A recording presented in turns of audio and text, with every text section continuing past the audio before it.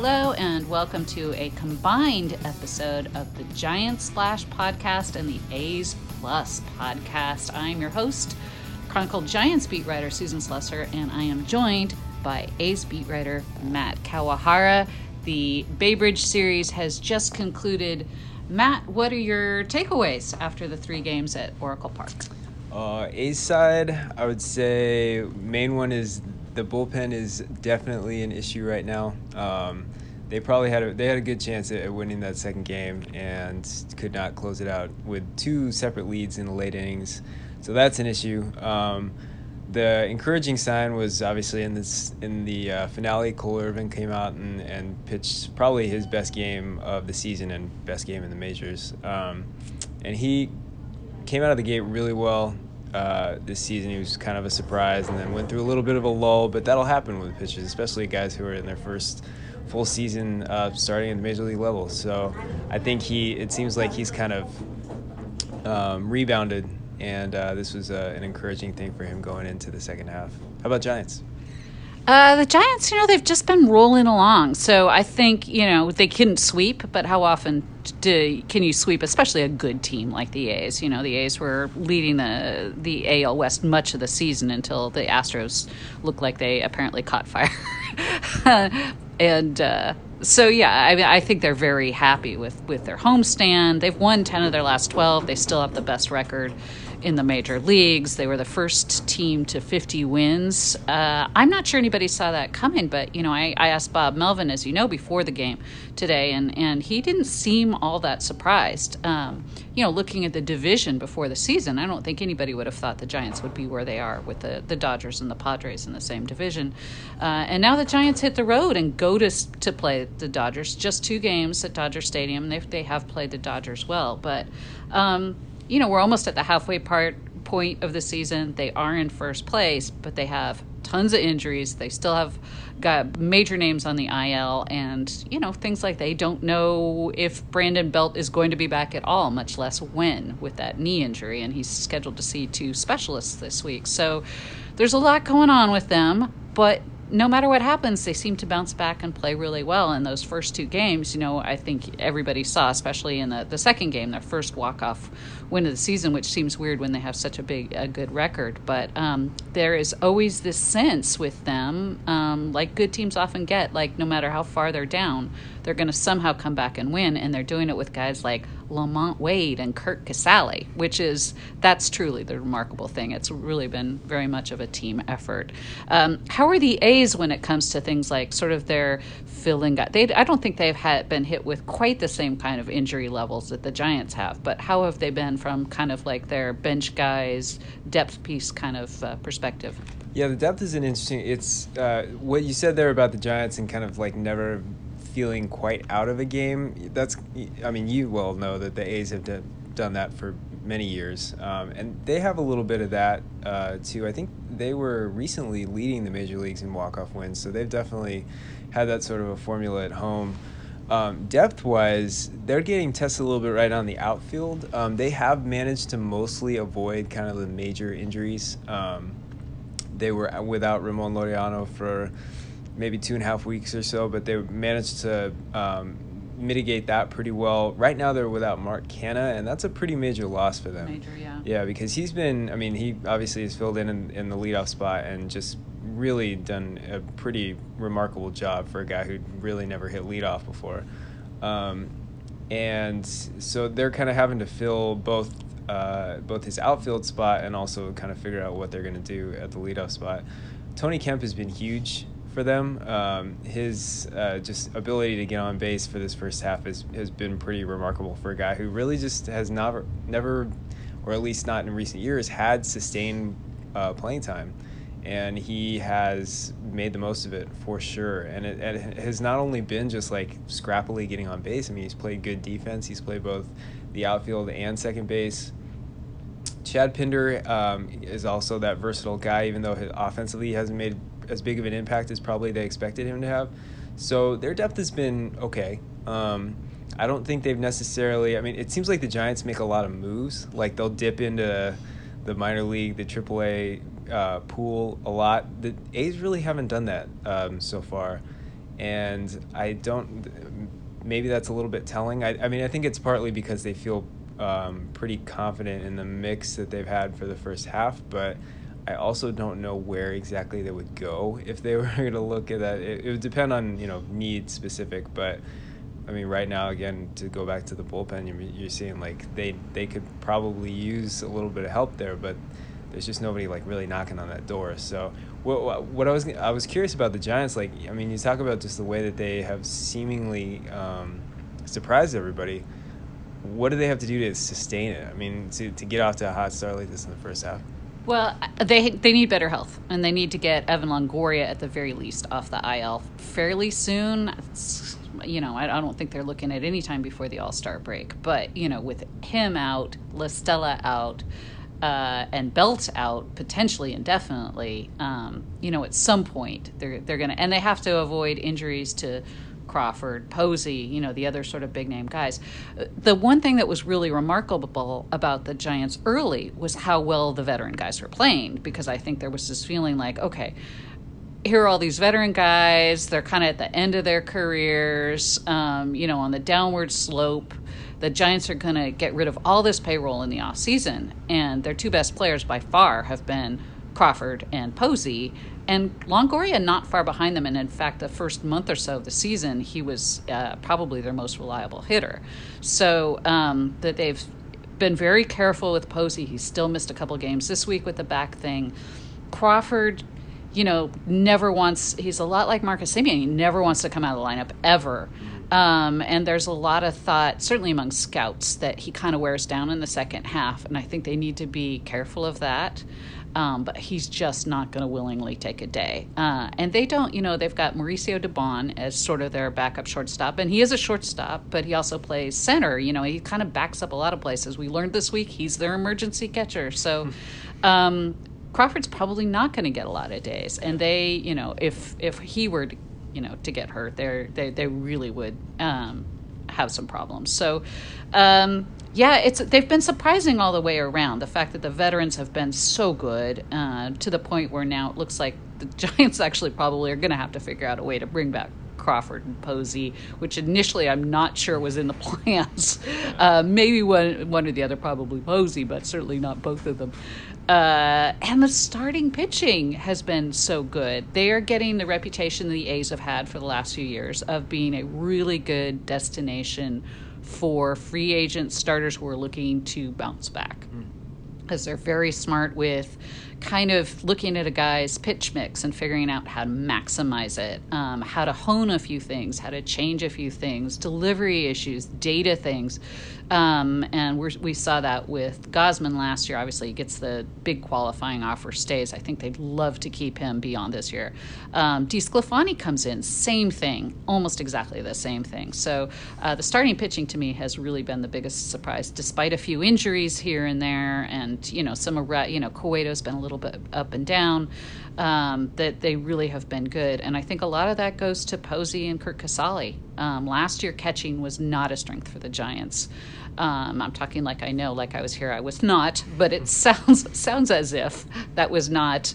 Buster Posey not being there. Buster Posey not being there was, yeah. And, they had to rush Joey Bart. Chadwick Tromp does a really nice job as a backup, but Curt Casali is really an off the chart. He got dinged for no offense, but, guy catches 6 shutouts, and now he's starting to hit. My gosh, that's, he's got to be right up there with some of the best backups in the game. He's got the second best catcher's ERA in baseball. So, and that's among all catchers, not backup catchers. So the guy is doing a phenomenal job. And the pitchers all say, this is why we're doing well. It's the catching. And that's the first thing Kapler says. So you don't often hear that.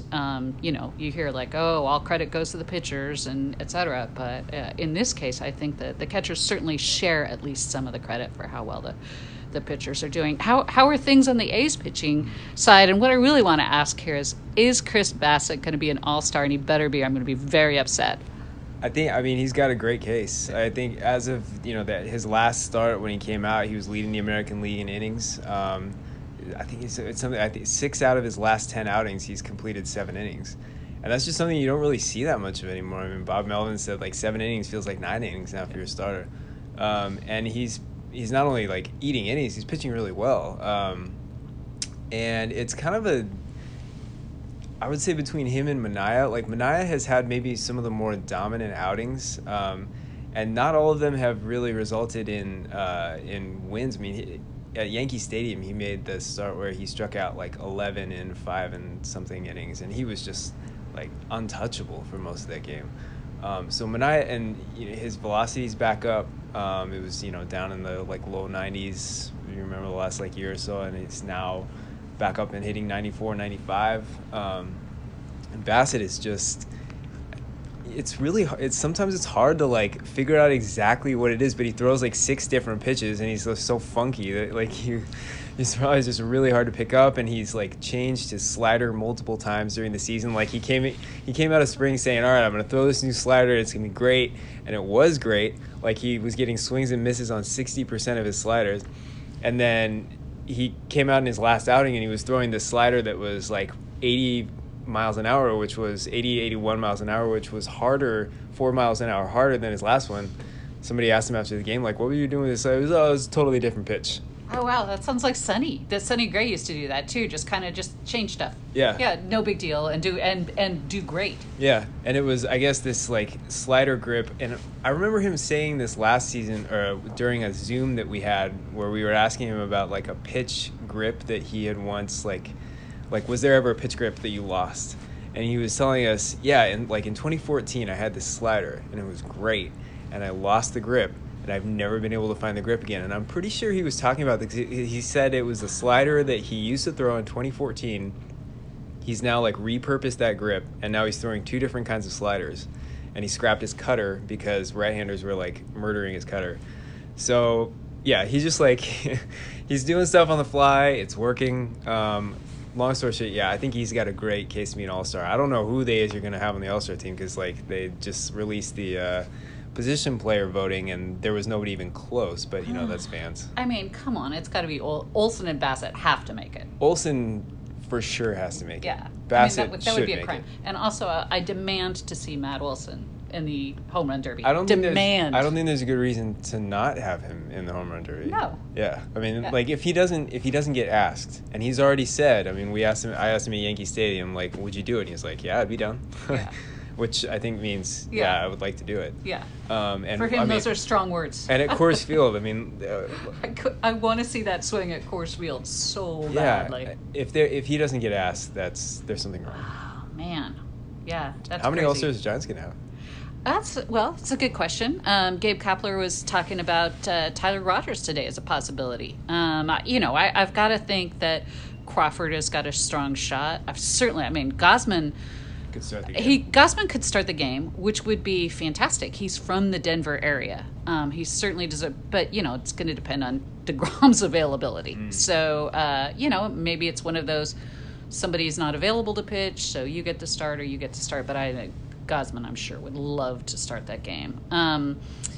Posey, I would think, he doesn't play as much. He doesn't qualify among the league leaders. But, if I'm Major League Baseball, I would love to have Crawford, Posey, Gausman for sure. And, maybe Tyler Rogers. They've got the best record in baseball. They should have, more than 2 All-Stars, I would think. But you never know. There is...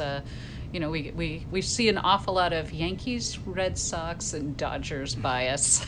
There were a couple with the finalists or whatever that were announced today. There were quite a few. I think Yastrzemski was up there with the outfield finalists. Yeah, so yeah, got a shot. Yeah, I think that's the Boston fans.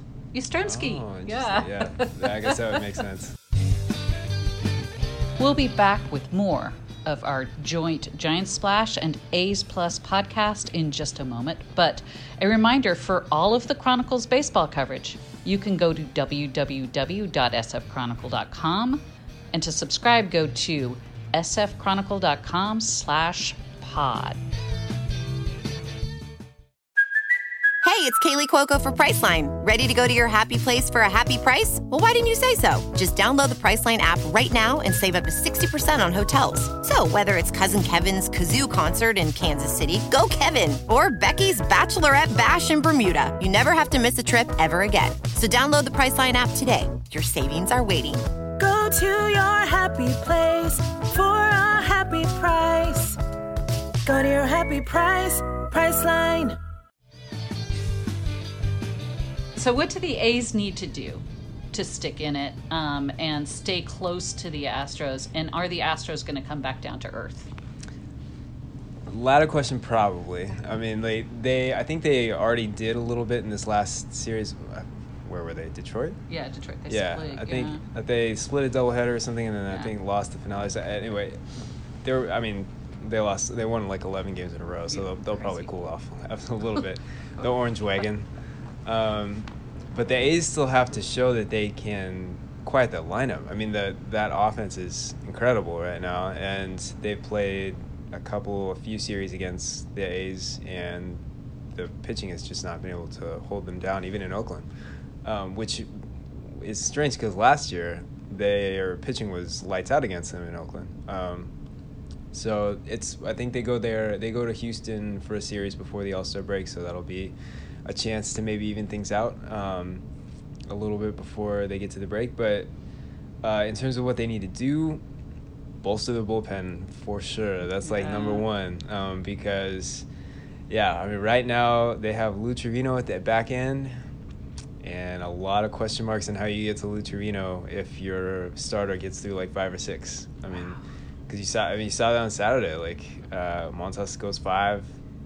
They're up 4-2 in the 7th inning, and they can't even get through the 8th without losing that lead. And Jake Diekman was so good last year. He's given up a lot of home runs right now, which is strange. Like he went, I forget what the exact number, but it was something like 150 games he'd given up 6 home runs, and now he's given up 6 in his last 17, something like that. Petit has been a little shaky, and other than that, those 3 guys, Romo's been okay, but the other options are just like not as reliable as you would hope. So I think they could definitely add an arm or 2 or more back there. I mean, Jesus Luzardo is still kind of a wild card. Yeah. As to what they're going to do with him, because they're using him as a start in the minors, and I think the long-term goal is for him to start still. But is that this year? Yeah. I don't know. So yeah, the pitching staff definitely has some questions. And, the offense, their offense kind of comes and goes sometimes, but they haven't gotten a lot of production out of the DH spot. They signed Mitch Moreland, who was kind of going to be their left-handed DH guy. That's really mostly what he's done. He's backed up Matt Olson at first base a couple of times, but he hasn't produced a whole lot. And they've been using Jed Lowry as their kind of right-handed DH guy, and his numbers against left-handers are markedly better than his numbers against right-handers. So that's not as much of an issue, but maybe another left-handed bat. Interesting. That's not quite as easy to acquire at the deadline. No. Yeah, you and I are both addressing the trade deadline in this week's paper, and the Giants. Farhan on this podcast a couple of weekends ago, Farhan Zaidi said the Giants have the ability, the financial ability to take on extra payroll, which isn't a surprise. This is one of the main differences, I think, Matt, I'm learning about covering the Giants as opposed to the A's, is they can, and I think they would prefer to take on salary rather than part with like a bigger prospect if a deal. But they would really like, I think, to get another starter. Who doesn't want starter depth? But particularly the way injuries are going. They would love to get another starter, and particularly one that maybe has some club control beyond this year, which might cost them a decent prospect or 2. But certainly, if there's a lot of salary involved, the Giants can handle that. The question is going to be, I think, Belt. And if they learn something here in the next week or 2 about Belt's availability the rest of the way, do they need to go out and get another bat? They might have to. They have enough flexibility among their players. Their roster is constructed with so many utility guys that doesn't necessarily have to be a first baseman. They could get a second baseman and you say Tommy La Stella at first, Lamont Wade at first. They got a lot of different options at first. But, without Longoria for the short term and potentially Belt for much longer, I wouldn't have said a bat a couple of weeks ago, but now I'm saying a bat. And like everybody, they'll probably be looking for a little relief help. If they added one reliever, I wouldn't be shocked. Farhan tends to do a lot of things similar to what the A's front office does, and we know the A's front office pretty much every trade deadline when they're in it will pick up at least one reliever. So and they'll probably be fighting over some of the same guys there because those guys come a little cheaper in terms of prospects. Yeah. So I think it'll be fascinating. But I think the one thing I think is pretty clear is this is the first time that Zaidi will be running the Giants when they're in a position to make a major move at the trade deadline, and he's going to do something. And I think he's going to do something. You know, who knows yet what big names might be out there, but I would not be surprised to see him right in the middle of it. So that should be fun. Flashy. Yeah. So you had something fun-ish with a guy who's well known to both Giants fans and A's fans, and Sergio Romo was one of the guys who did not particularly enjoy the first go-round of spot checks. Or enjoyed it more than everybody else. Yeah, maybe he did enjoy it more. Took it more seriously or not as seriously. Yeah. He did take it to sort of the next level. He did. What was that like, and what did he say after kind of dropping trow Yeah, on the first day of spot checks? It was weird. It was because, like, after the first few, like, you watched the first few, like, really intently, and have you been to Globe Life Field, the new Globe Life Yes. Field? So you know how high up the press box is. It's like you're at the top of an airplane hangar and all the players look like ants. Yes. So, like, we watched the first few checks pretty intently just to see what was going on. Right, and no big deal, so Right, and you stop watching. Yeah, so you're kind of looking out of the corner of your eye. So he finishes this inning. It's a real lopsided game too. So like, you know, you're kind of trying to ride at the same time. So I kind of happen to look up and just see him like drop the pants. And I'm like, I think Sergio Romo just dropped his pants. And like I don't think there was the TV like had cut away, I think, at that point, so I wasn't like seeing any immediate replays, but I was like, I think he just dropped his pants. And he did. And he explained, we didn't talk to him after the game, but I talked to him the next day on the field, and he explained, like, he said, like, I didn't plan on doing that. I was kind of pissed. Who does? I was kind of angry because I gave up a home run, and I made a bad pitch, gave up a home run, and then I'm walking off the mound, and all of a sudden the umpire comes up and says, let me see your glove. So he was like, here's my glove, here's my hat, here's my belt, and let me just go ahead and and open up the rest. So I think that's been an isolated incident so far. Yeah. I have not seen any other actual pants dropping, which is probably for the best. But yeah, he actually had some thoughtful comments on like the overall idea of like his broader point was he feels like maybe subconsciously he had a little resentment because he's like, we're not all doing this. We haven't all been doing this. I've been in the league for 13, 14 years. And he said, I've never used sticky stuff. He's relied on a slider his whole career. It's like the widespread use of this sticky stuff devalues or makes less unique guys who can pitch the way that he does. Right. Or who have that like unique skill set. And so I thought that was a really interesting point. He decided to convey his frustration in a way that was made for viral moments. And it's a delicate way to put it. And it was interesting. But yeah, I mean, at this point, actually, well, just today, they had their first guy confiscated, found. Although Mariners. I guess, Naughty Mariner. I guess afterward he said that it was rosin, and they confiscated his gloves. So I would assume that they'll be find able, out. yeah.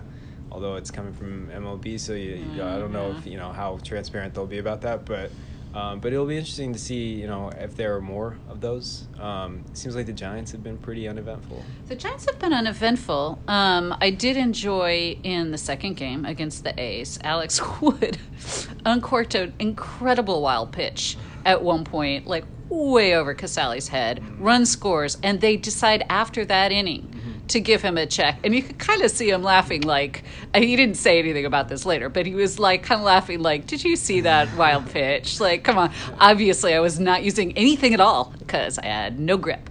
He actually said it was a slide step kind of thing where he misfired. But it's been very uneventful. When the Giants were in Anaheim, which is the first time they had checks, Shohei Ohtani actually had a lot of fun with it. Like, he kind of gave the umpires a little bit of a nod and a big smile and patted him on the butt. He's very smiley. Yeah, he was really like kind of on board, and I think most guys are.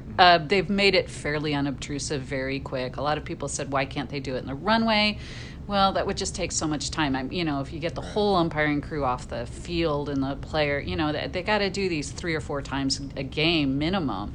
Right. If you got a couple relievers coming in, so doing it on the field seems fine. I wish there was a better way. The best way, I think, is to use a tackier ball, or find a substance that's better than rosin that they somehow can maybe ascertain does not actually impact the movement of the ball to any sort of degree that's a real problem, and use that. Those are the only 2 options that I think gets us away from that. So they need to do that for next year. Yeah, talking to the handful of A's pitchers that I've talked about, the ball just seems to be the most logical solution, because a couple of guys have pointed to the ball that's used in the Japanese league. Jake Diekman said he threw a bullpen last year or a couple years ago where somebody was just like, hey, this is the ball they use in Japanese league, and he said it was like great. Yeah, it's also slightly smaller, so I think True. That makes a difference. But guys have been saying that for the A's have been to Japan so many times, so they've used some of the Japanese balls during some of the exhibition games, and they all say like, oh my gosh, this ball is so much. The A's actually don't use it. It's funny, the Japanese pitchers use the Japanese ball. The A's pitchers would use the major league ball. But, they play around with them and stuff, and they were like, oh, this is so much better, It is slightly smaller, which I don't know how that affects anything. But they all said that the grip is better. Yeah, because it does have that kind of a tackier feel. I think the seams are a little bit. I remember Blake Trinan really, after he had his tremendous year and then he had kind of a bad year, he talked about the seams being different the next year, and that's when they were really focused on dejuicing the ball and all of that. That seems like the ball has been much more slick, and there's been something with the seams since they decided to dejuice it. So. You would think with all of the money and resources MLB has that the ball would not continually be such a problem. It's pretty much the basic thing for the sport is the ball. Yeah. Maybe we could figure out a ball kind of in that the middle of everything. That does it where you don't give up too many home runs, but also you don't have the pitchers dominating everything. So somewhere in between with a good standard ball where nobody has to cheat. It's a fine line. Yeah. Let's do that. Yeah. Good idea. Yeah.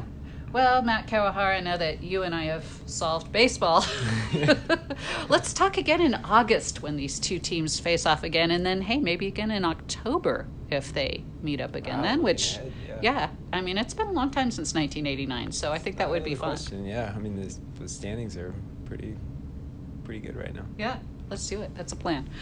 Thanks for joining me on Giant Splash, and I guess, can I thank myself for joining you on A's Plus? Go for it. I've missed A's Plus. So, and thanks all of you for listening to our combo podcast.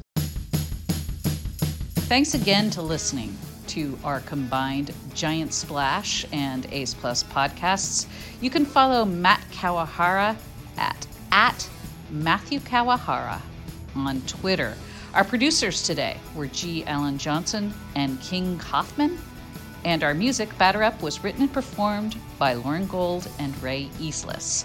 We'll be back again next week with more Giant Splash and more A's Plus podcasts.